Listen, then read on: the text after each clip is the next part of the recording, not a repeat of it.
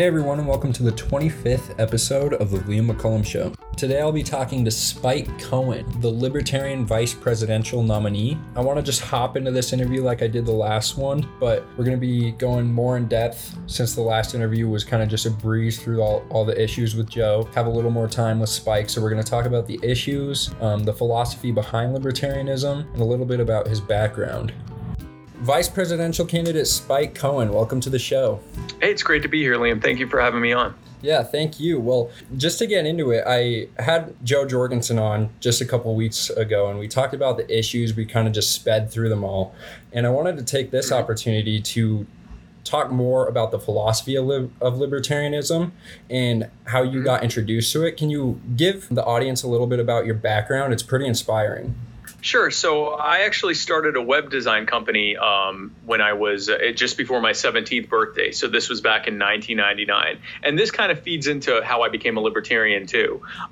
So I started my business, and 2 years later in 2001, 9/11 happened. And I bought into the government and media lie about 9/11 and about the whole thing. I bought the whole lie that, we needed to, that, the terrorists hated us for our freedoms, and that's why they attacked us on 9/11, because it was a symbol of attacking our freedom, and that we needed to go around the world and use whatever, bomb and destabilize and invade countries to spread our peaceful, loving ways, and that, we needed to, create democracy and freedom around the world by destabilizing the world. And so, I bought into that whole thing, and there was this annoying guy there named Ron Paul who kept saying that, this was blowback for 9/11, or 9/11 was blowback for what the U.S. military did overseas. And he said, imagine if the Chinese were, treating us the way that we treat these foreign countries, how we would, you'd want to fight back. And I'm like, screw you. You hate America. You don't know anything. What do you know? Screw you. And every year, everything he said that would happen that year happened. And everything that the neocons told me would happen was just the opposite of what happened. We were hated more and more. We were spending trillions of dollars. Thousands of people were coming home in body bags, and tens of thousands more were coming home with PTSD and traumatic brain injury. And they were committing suicide and getting addicted to drugs because of chronic pain and because of psychological trauma, and not to mention the countless suffering, the immeasurable harm that was being done overseas. And I really started to think, man, I think he might be right about this. At the same time, my business was growing and I was becoming pretty successful. And I saw what happens when you become successful. They take more and more and more and more and more of your money and leave you in a situation where, you couldn't do nearly as well as you could do if they had just left you alone. And then I realized I was actually one of the lucky ones. I was in a good situation. I was making decent money. I was being mostly just really inconvenienced, but there were people that were being thrown in cages. There were people that were being, victimized and used as basically as chattel slaves in the prison system. There were people whose entire communities were being profiled on a constant basis by a militarized police state. So the combination of, Ron Paul disabusing me of my statist neocon bugaboos, and then, growing up and seeing the reality of how things really were, moved me away slowly from, being a neocon to eventually being more of a constitutionalist conservative type, to being kind of a conservatarian, into eventually just being a straight up libertarian. And that's where I am now. 3 years ago, or actually 4 years ago, I was diagnosed with MS, and faced with that very stark reminder that we don't know what tomorrow brings, I decided to retire from web design and focus my life full time on my real passion, which is spreading the message of liberty around the world to a public that often has not heard our ideas, often has only heard a cultural conversation built around Democrats and Republicans arguing over how much bigger government should be, how much more control it should have over our lives, how much more reliant and subjected to it we should be, instead of our ideas of whether government should even be involved in the first place, and how much better we would do if we were left to our own devices and allowed to cooperate and compete with each other in a voluntary way in the market. And now my MS has been thankfully has been very stable for the past few years, and I'm actually in better health now than I was when they found out I had MS. But what that did was it really it created this new reality for me that I wanted for, however long I'm here and kicking, I wanted to be spreading a message of liberty. And to that end, I became the host of the Muddy Waters, the host of My Fellow Americans, the co-host of the Muddy Waters of Freedom, and the co-owner of Muddy Waters Media. We have been using entertainment and humor and goodwill to spread a message of libertarianism outside of libertarian circles, trying to get the normies and bring them in with humor and entertainment, bring them into libertarianism. And, 6 months ago, I decided to run for VP, sort of leveraging what I had learned with Muddy Waters Media and with my business ownership in how to use empathetic and engaging and dynamic engagement and messaging to be able to reach the public and bring them into the liberty movement. And on the strength of what I was able to show the party that I could do in a 6-month period, they decided to make me the VP nominee. So here I am. Yeah.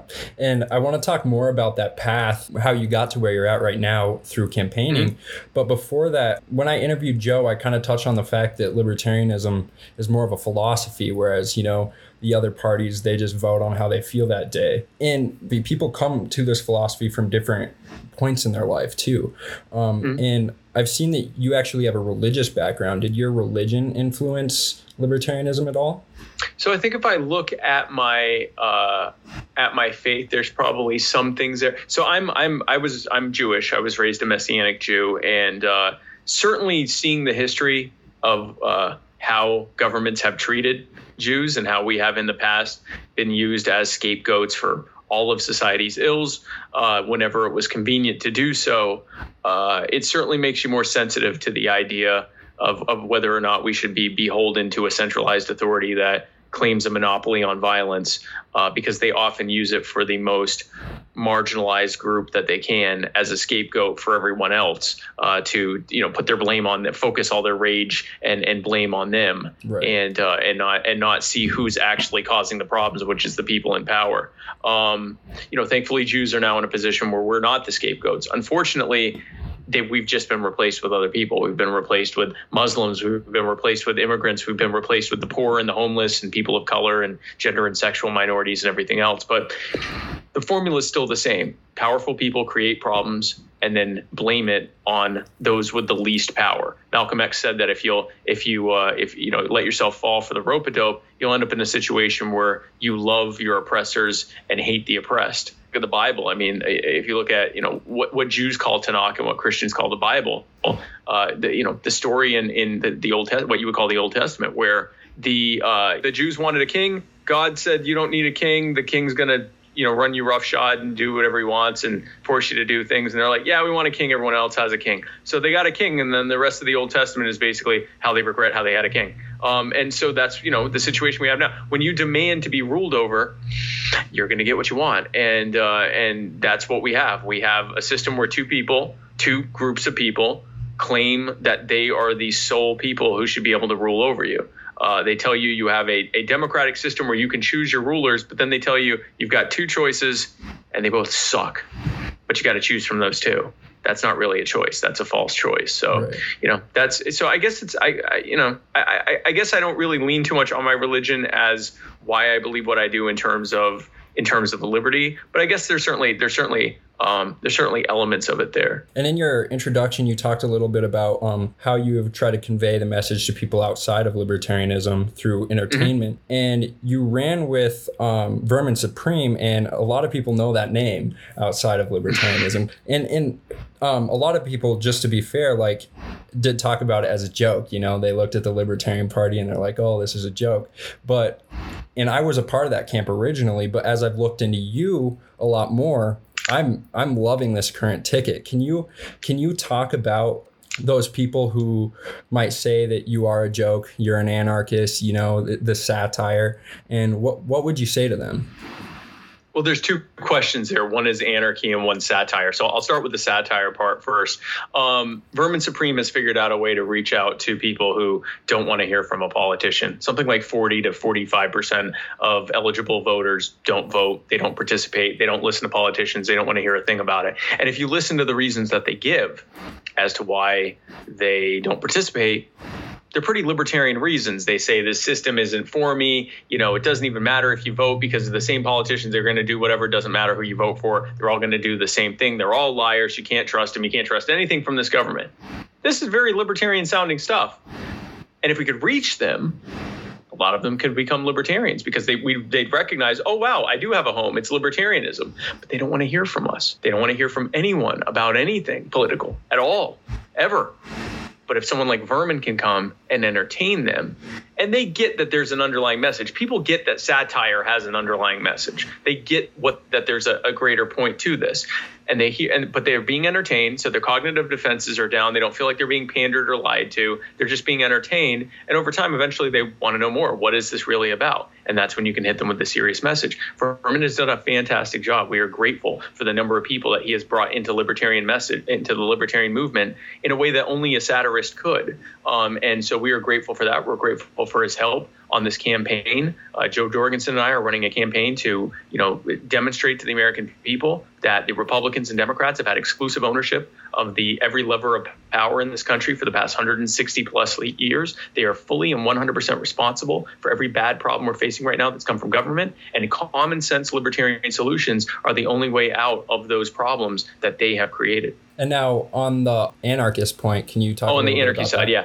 As I was saying that, I'm like, and there was a second part to that. So with anarchy, the logical conclusion of an ideology, libertarianism that is based on the ideas of self-ownership, free market economics, non-aggression, voluntary solutions, is a situation in which all goods and services and provision of any kind is provided within a free market by competing voluntary providers. That coercion has been removed, and that you're simply having people choose within a bourse of people in the market to get the services they want. But that's not what we're running on. We're not running on libertopian anarchy, end result, end stage anarchy. Not at a time when right now the cultural conversation is whether we should move towards ever greater tyranny at twice the speed of sound or 3 times the speed of sound, at Mach 2 or Mach 3. Instead, it makes sense to try to just change that cultural conversation towards liberty, to let's stop growing government. Let's stop relying on government because it's creating bad, inequitable, and harmful outcomes. Let's move towards more,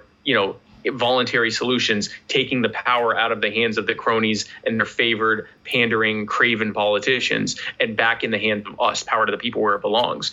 That's what we're running on. We're running on specific things: ending the wars, ending the war on drugs, ending police brutality, ending the gun war, ending putting people in cages for victimless commerce and using them for slave labor, ending these, demonstrable systems of harm that are helping no one, ending the government chokehold on healthcare that's driving up the cost and driving down the ability to get affordable access to the care that we all need, ending the government involvement in education that's causing pricing to go through the roof and literacy rates to stay the same and the wages from higher education to not go up at all, ending government involvement that is harmful and malignant, and removing the bad, centrally planned, arbitrarily defined, crony-friendly solutions and policies of the Democrats and Republicans, and replacing them with common sense libertarian ones. And now a lot of people in the current riots and all these protests have, or at least some of them, have claimed to be anarchists. What makes the libertarian ideal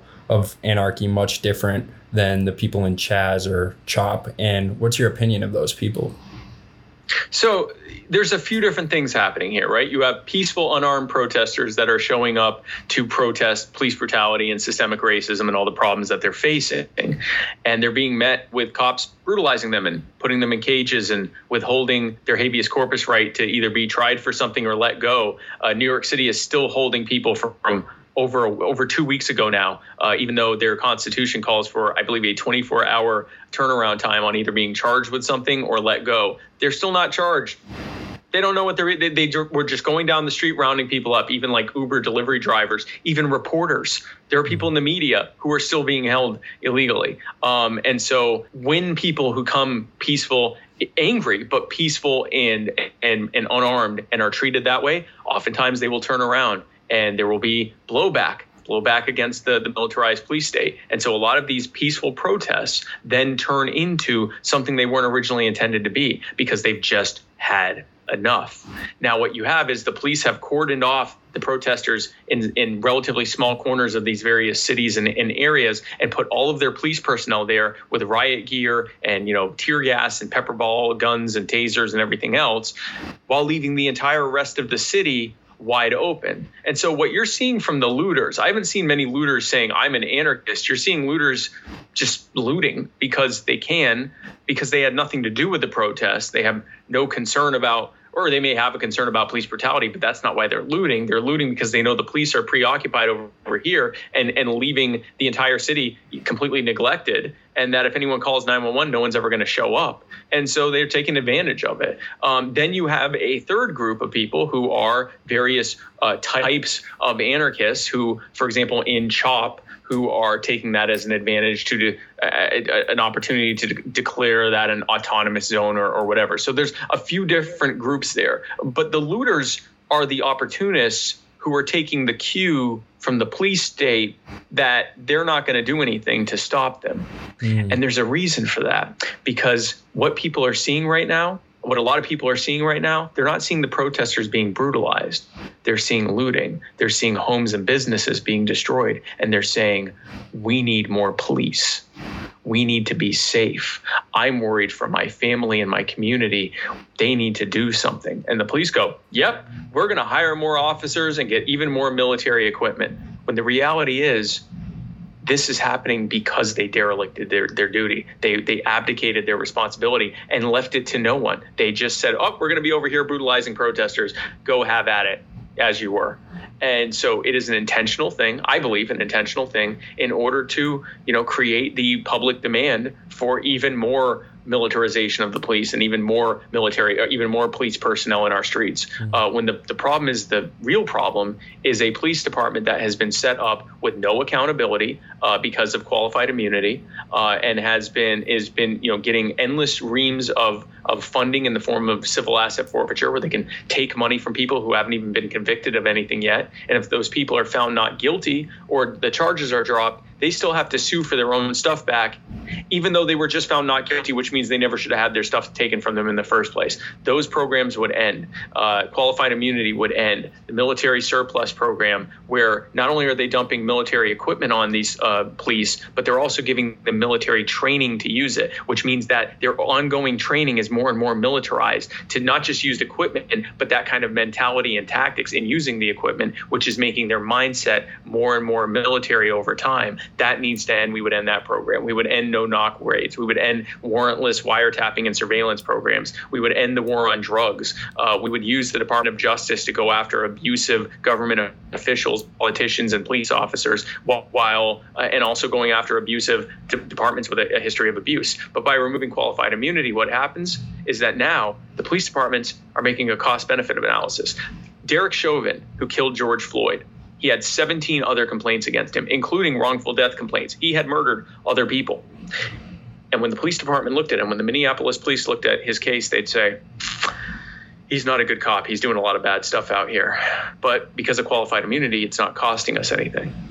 And if we try to remove him, we're now going to have to deal with the police unions. It's going to cost us a fortune to get rid of him and other cops like him. We have to keep these bad apples because it's not costing us anything, and it will cost us a fortune to get rid of them.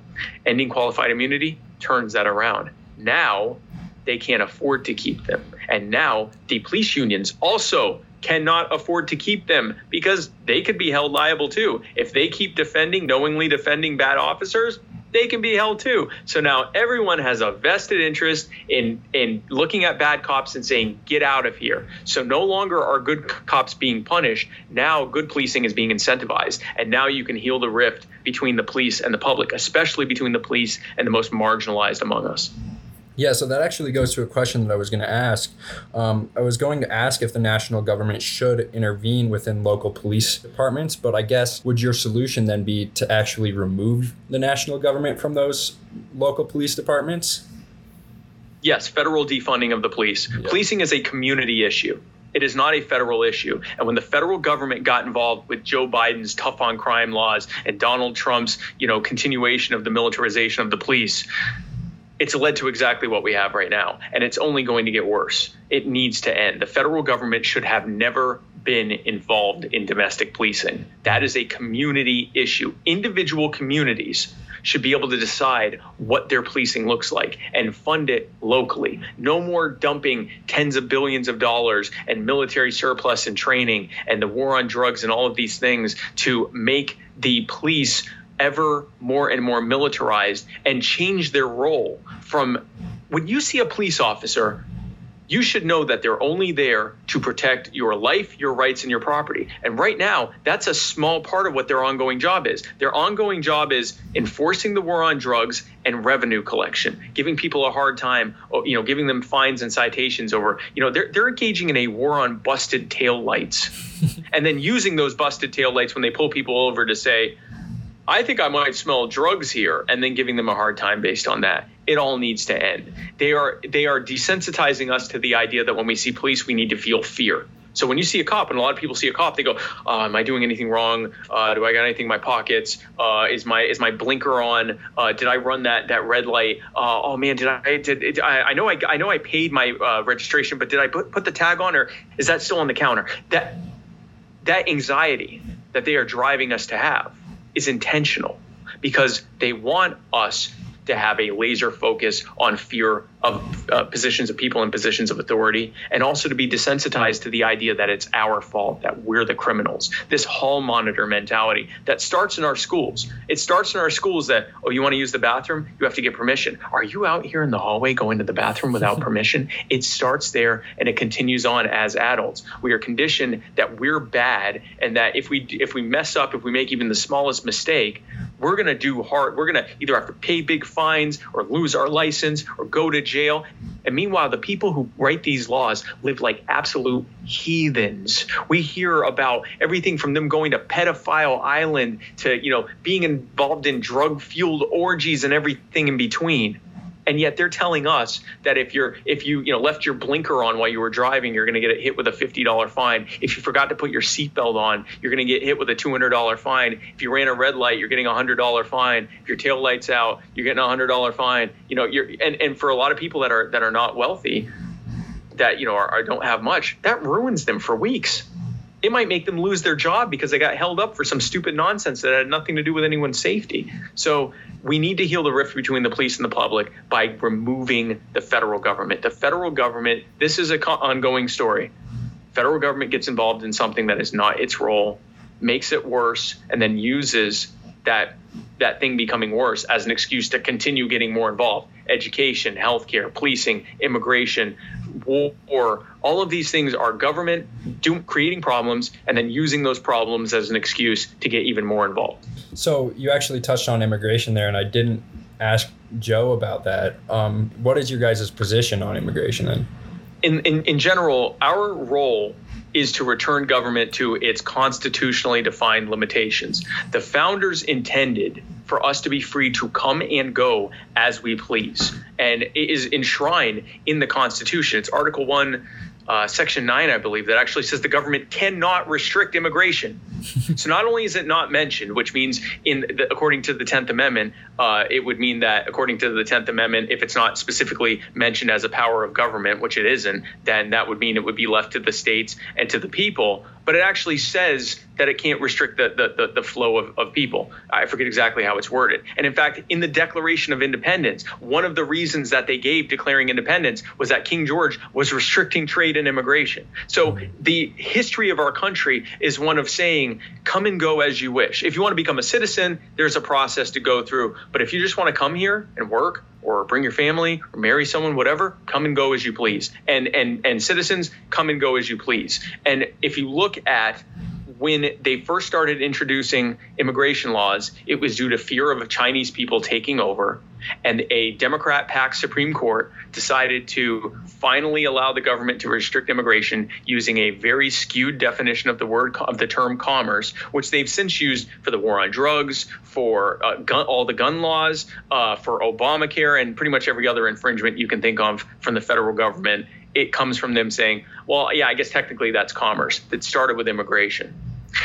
The surveillance and police state that has had to be created to have even remotely closed borders is already untenable. If you want to get a job, you have to get federal permission. You have to go through the E-Verify program. If in many states, if you want to sign a lease or get a mortgage or buy a property or have utilities put in your name, you have to go through the E-Verify system. You have federal raids on businesses for hiring the wrong people. You have poor people fleeing destabilization in their countries who cannot get their documentation, who come here for asylum and are told, no, you have to turn around and go back because you don't have your paperwork. That is not what the founders intended. And yet we still have millions of people here illegally. The kind of police state that we would have to create in order to effectively keep out everyone and remove the ones that are already here is a police state that is hard to fathom in our minds. It's even more intrusive than the one that we've seen over the past couple months telling us whether we can leave our houses or not. And you did mention commerce in there, and you kind of referenced, the interstate commerce and all that stuff within the Constitution. And I heard something earlier this week that, when they use the term regulate within the Commerce Clause, they actually mean to make regular. And what I find is... exactly. Right. And what I find is that, you and Joe will be considered isolationists for your position. But I think it was Frederick Bastiat who said that, all of these protectionists, all of these restrictions are actually isolationist in essence. Exactly. I'm going to start taking you along. I'm going to take it when someone says, "Oh, aren't you being an isolationist?" I say, "Listen, ask Liam. Liam's got this handled. I'm going to go over here and kiss this baby and shake this hand." Right. No, you're 100% correct.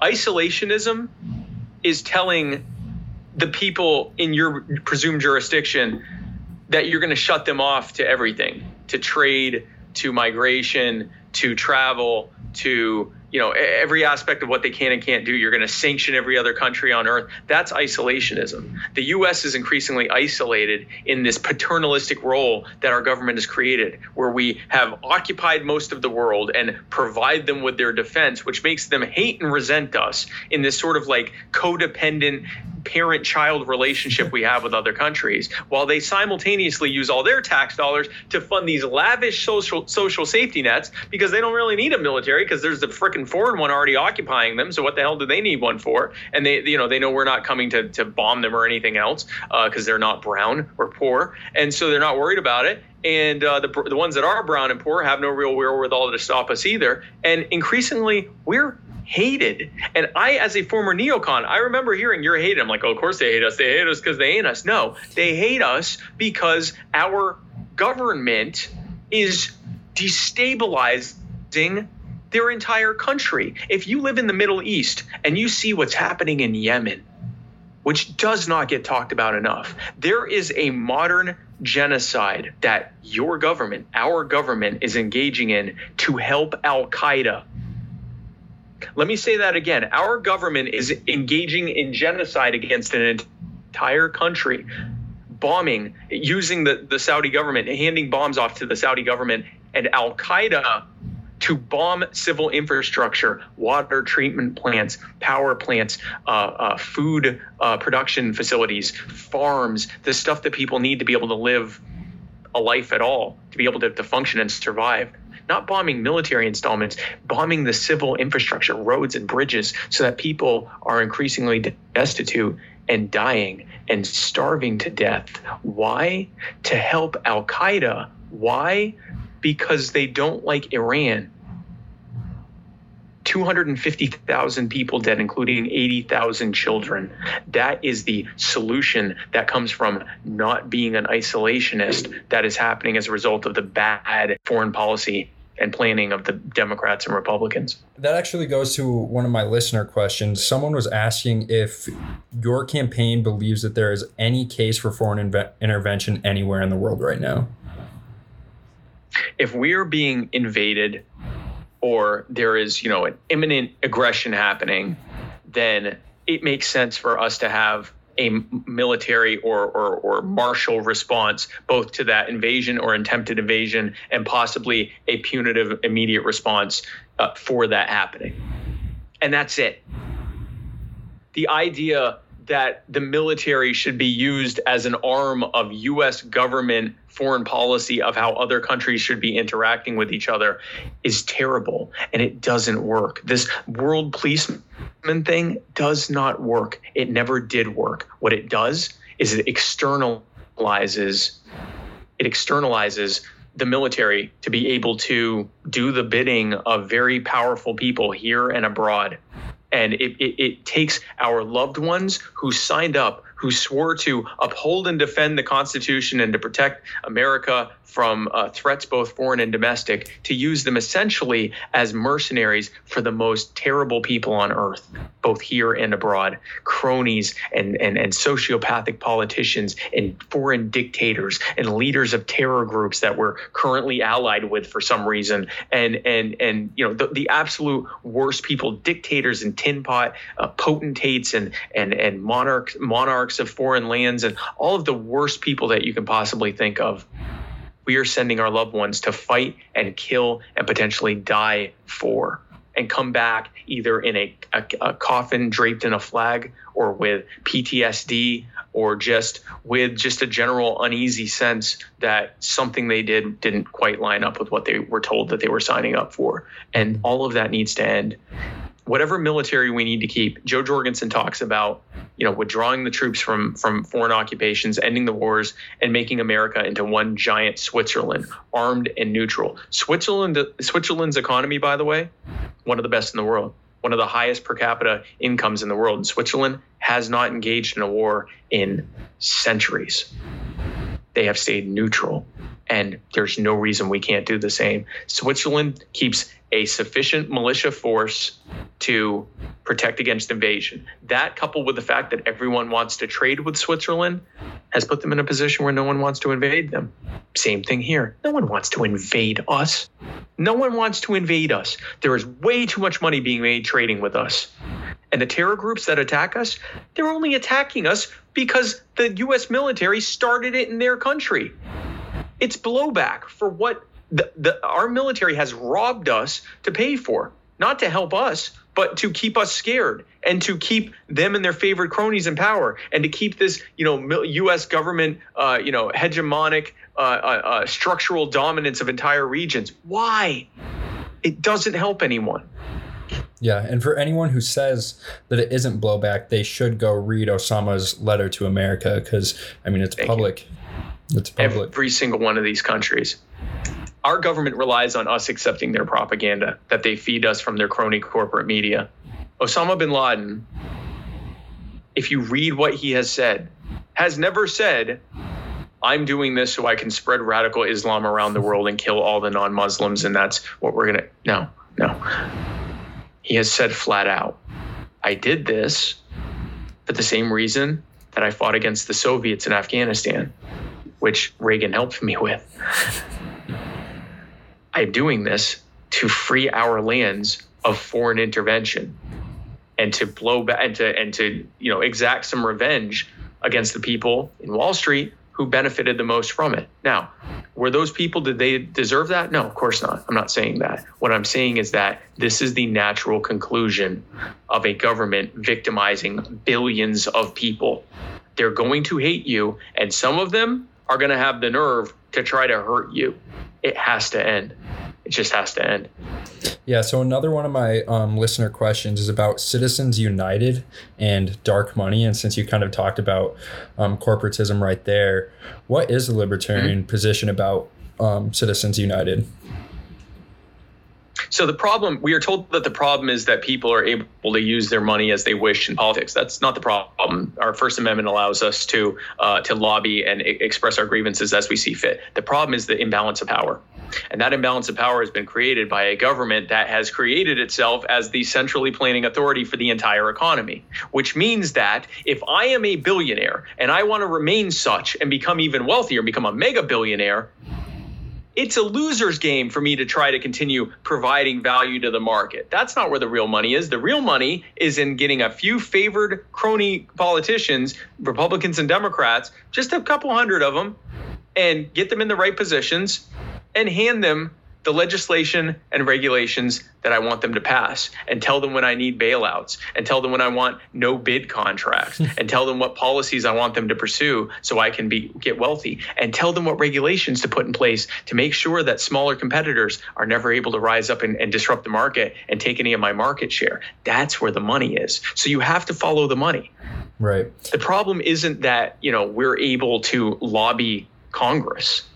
with whatever money we have. The problem is that there's so much power in Congress that it makes sense for the wealthy to just do nothing but lobby them instead of actually being benevolent providers to the market for their own self-interest. You remove the Fed, you remove the big government agencies, the alphabet soup agencies, you remove those regulatory burdens and make the consumer the king again, and that interest will flow back to the consumer where it belongs. Those special interests will go right back to where the money and power is, the people, when it's decentralized. When people say power to the people, that's power to the people. Removing the regulatory burdens that do nothing but prop up the cronies at everyone else's expense, removing those so that we can disrupt the market and move ahead and thrive, and so that people can braid hair and cut hair without having to run up thousands of dollars or tens of thousands of dollars in debt to get some kind of an arbitrary college degree because of the well-established beauticians and beautician chains, national beautician chains that want to make sure no one can compete with their market. And so they make it so that people can't compete. This is at every level of society that this is happening. We remove those burdens, and now suddenly there's not much of a market for trying to buy politicians, at least not to this level, because they're not involved anymore. Right. They got to patronize you now. If they want to get money, they got to make you happy now. They have to make the consumer happy. That's how it works. That's how you fix this. Yeah, nobody seems to talk about, these regulatory cartels built of, these exact companies, the companies who sit and make the legislation. They're part of the companies. They go in and out.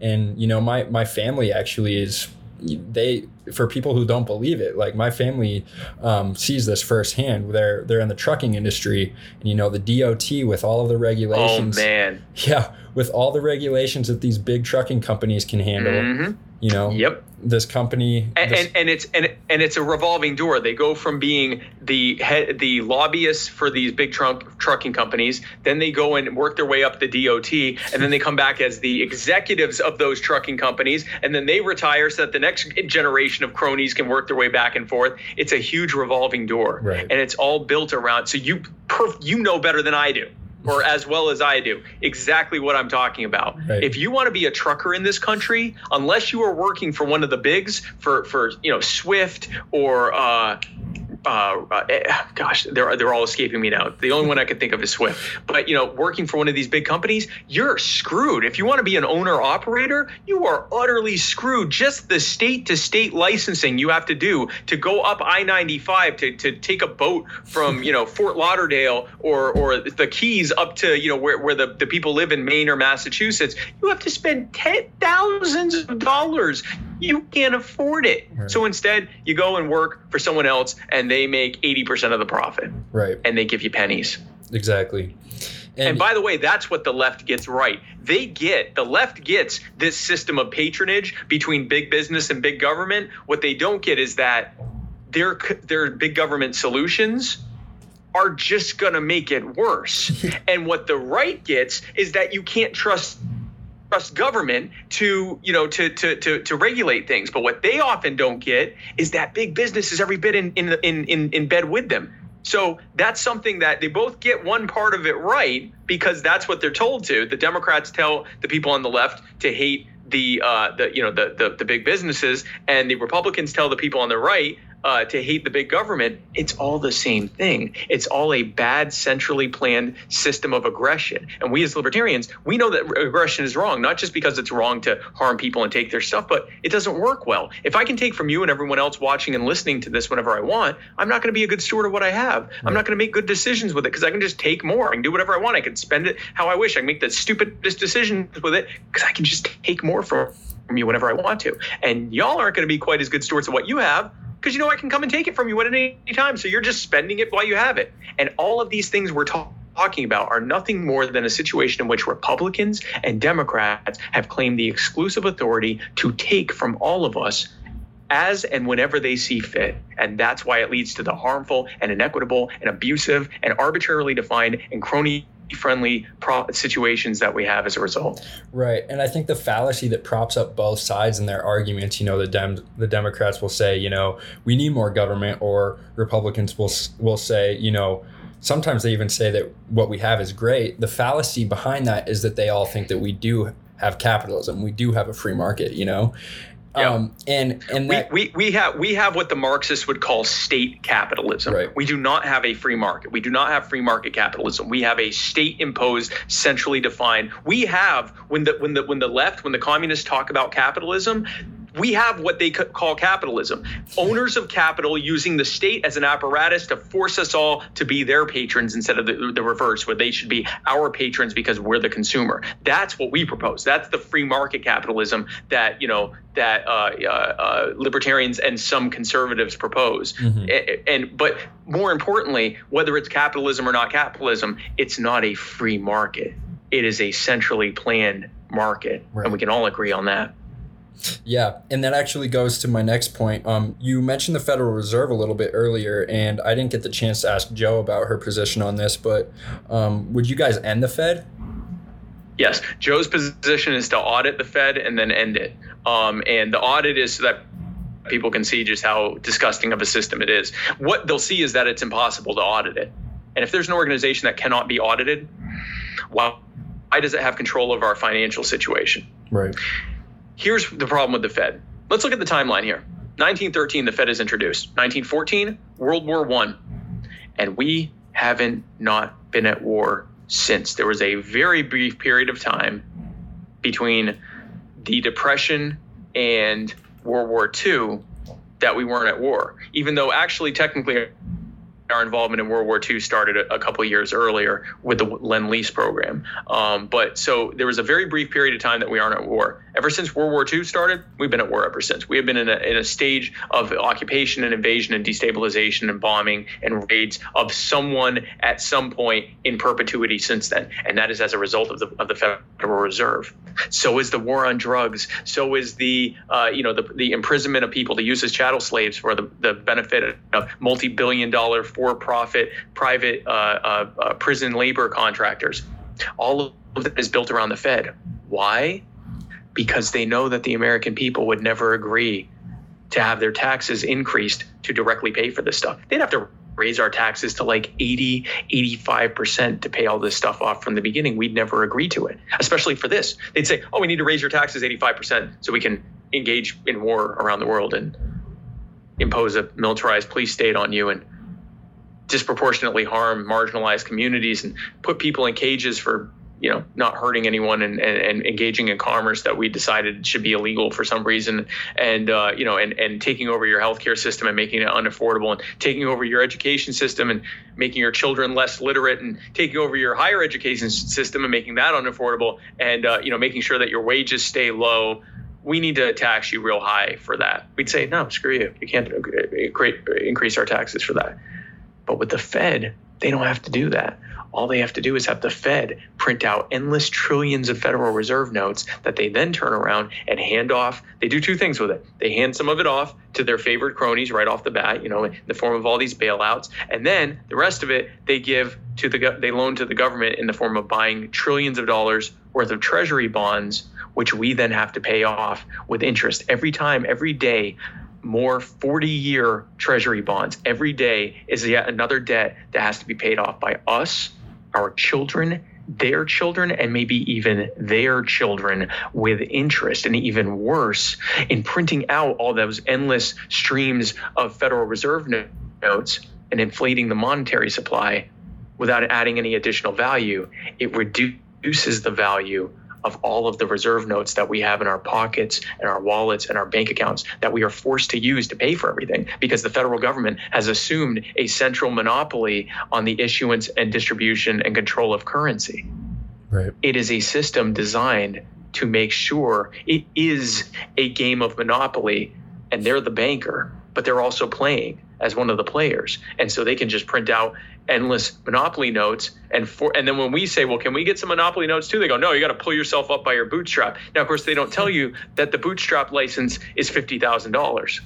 They tell you you're lazy. They tell you you're entitled. They tell you that, the world doesn't owe you anything. And yet they're living off of our wealth. Right. And they're doing it in the most insidious and disgusting way, a way that we don't even recognize what they're doing. And then they come to us and go, hey, look, we need to raise your taxes just to pay the interest on the debt.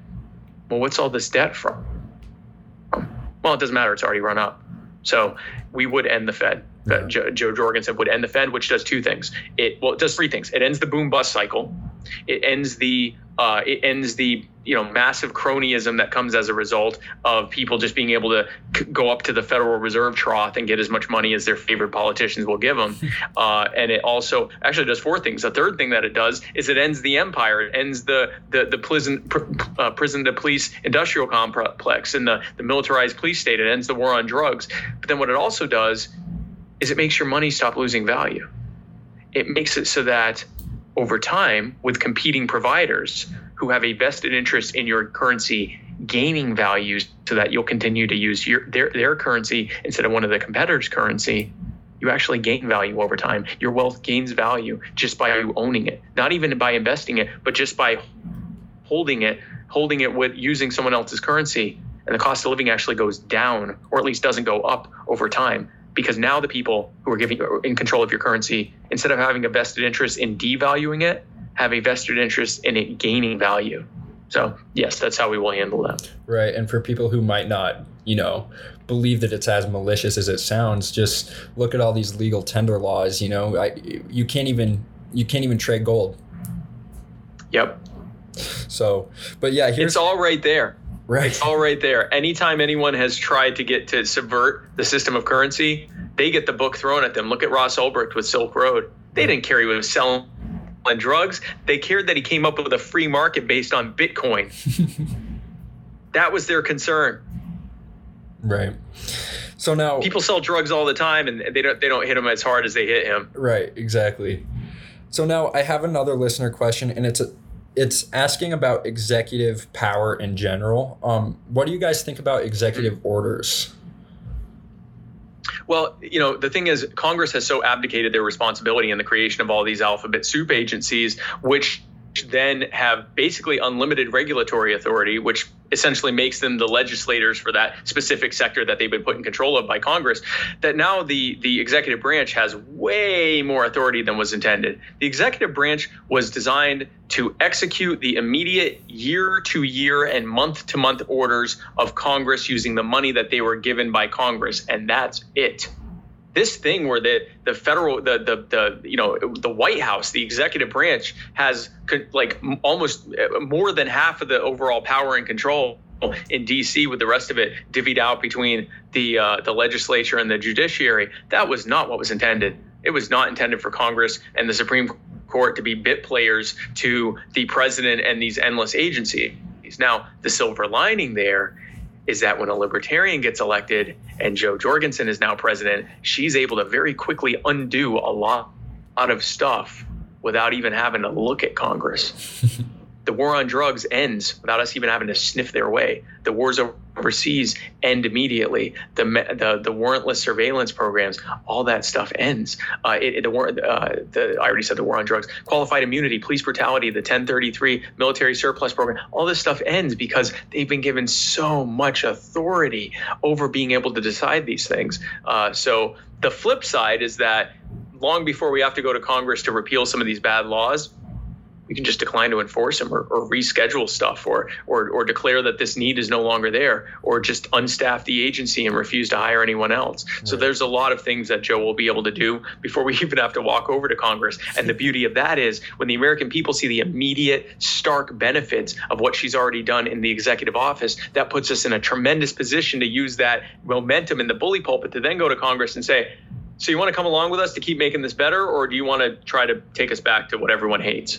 And I think that's going to be a very powerful argument for a lot of Republicrats who are going to viscerally hate us to go along with it for no other reason than to keep their offices and not get replaced. Right. So I know that we have to finish up soon, but I have one more a listener question about whistleblowers of classified programs. What do you feel? How do you feel about them? Let them all go. Julian Assange, reality winner, Chelsea Manning. Oh gosh, I know I'm forgetting one right now. Please help me. Who's the one I'm forgetting right now? Snowden, Edward Snowden. I see. That's how many of these interviews I do a day. Edward Snowden and countless others whose names we don't even know. They will all be let go. And in fact, some of them, because they've been so proficient at finding government secrets, we'd probably bring them on. I'm sure Joe would want to bring some of them on as consultants for how other things can broken up in the same fashion. But Edward Snowden is a hero who let us know that the government is watching every single thing we do. And they tried to deny it, and now we know that it's the truth. Julian Assange is basically a journalist. Right. American journalists get, illegal stuff handed to them secretly, from foreign governments all the time. Foreign journalism would not exist if it wasn't for leaks to the press. Mm-hmm. That's literally all he did, was he took a leak from the press. It was just, it was some incredibly sizable ones. Right. Reality winner, Chelsea Manning, all these people. Chelsea's already out, but her record would be expunged. Reality winner would be freed. All of the whistleblowers and the people that are spreading the truth, all of them would be let go. Ross Ulbricht, any of the victims of the war on drugs would also be let go. Great to hear. And now, to finish up here, what would you say to people who claim that a third-party vote is just a vote for Donald Trump or Biden? And then with that, can you kind of give your pitch, just a summarized pitch for voting, Joe and Cohen, and then we can let you go. Sure. So, we often hear it's a wasted vote.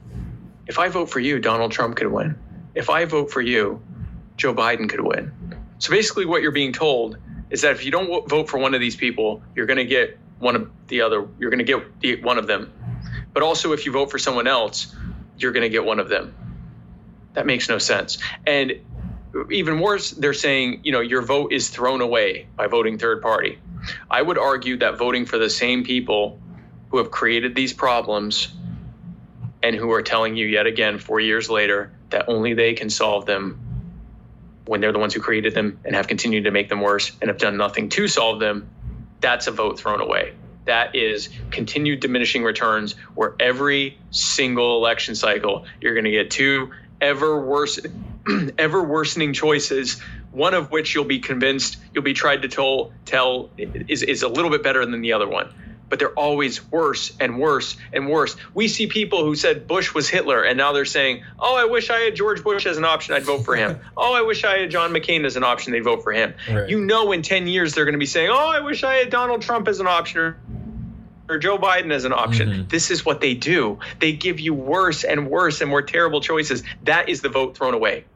Voting for a viable option to change everything is a vote for a libertarian. That's not a vote thrown away. A vote for Joe Jorgensen is a vote for the wars to end and the troops to come home and the healing to begin. A vote for Joe Jorgensen is a vote for police brutality to end and for bad police to be removed from the force and good police to be encouraged and to be incentivized, and for the rift between the police and the public, especially the most marginalized among us, to be finally healed. A vote for Joe Jorgensen is a vote for your full right to keep and bear whatever arm you wish to be fully defended and affirmed. A vote for Joe Jorgensen is a vote for government to be removed from healthcare so that it can be affordable and accessible again. A vote for Joe Jorgensen is a vote for your education decisions to be taken out of the hands of the politicians and the bureaucrats and the cronies and put back in the hands of you and your children's teacher. A vote for Joe Jorgensen is a vote for the war on the border and migration to end and for the children to be set free from the camps. A vote for Joe Jorgensen is a vote for you to trade with whatever trading partner you wish. A vote for Joe Jorgensen is a vote for the regulatory burdens that have driven jobs out of this country to be removed so that new competitors can come in and disrupt the market and create new jobs. And some of those old jobs can come back too. And we can have more ability to be entrepreneurs and to have many different options of people serving us as consumers. A vote for Joe Jorgensen is a vote for a world in which we are freer and happier and safer and healthier, and in which the future for our children is far brighter than anything that the Republicans or the Democrats have even pretended that they plan to do. And with your support and your vote, Joe Jorgensen will do all of the things that we've said and even more. Awesome. Well, thank you so much, Spike. Thank you too. JOJ2020.com. If you like what you heard and you want to hear more, you want to join our team, JOJ2020.com, and you can fill out our volunteer form and join our team. And if you're able to, we would greatly appreciate any contribution you can make. There's a big donate button there. We would greatly appreciate any donation you can make. And we have a promotion. It is the 38 for Spike promotion. Yesterday was my birthday. I turned 38 years old. So if you go to 38forspike.com, we are asking anyone who would like to, who has been moved by what I have to say, if you can donate $38 or really any amount that you want, but 38 is a nice amount to donate to the campaign. We would greatly appreciate it. 38forspike.com. And thank you, Liam, for your time. I really appreciate it. And happy birthday. Hey, thank you. I appreciate that, man. Have a good night. It's the weekend, we can let go. It's the full send, it's the get-go. It's the get-go, get-go. Still not as green as a bank account screen on. Not really, though. You were probably jealous of me when I don't have a lot. Well, I hope you enjoyed that conversation. It was super interesting. He's a great guy. And, I think both Joe and Spike have a great message. They're running on a great campaign. And in 2016, I will admit I was a conservative. I always thought that I would vote for Donald Trump in 2020. And here we are. This provided nothing horrible or, 2020 doesn't continue to be a mess. I will be voting for Joe and Spike in November. If you guys want to contribute to the campaign or if you guys want to keep following, I do intend on informing you guys a little bit more about libertarianism. If you guys are interested in this, I will also post some links below so that you can donate to the campaign or join the campaign. I'll also link to my interview with Joe Jorgensen in case you missed it, and you guys can check out any of my previous interviews. They're all related to this. I intended on interviewing people from different perspectives, and they're always welcome to come on if they want, but I fear the more open I become with my political views, it starts to close doors. Not a lot of Democrats, not a lot of Republicans want to come on and talk about issues with the libertarian. And I think, we're actually seeing these polls. It's the first time since 1900 where registered independents actually have surpassed the amount of registered Republicans, and Republicans and Democrats, they haven't gone down drastically.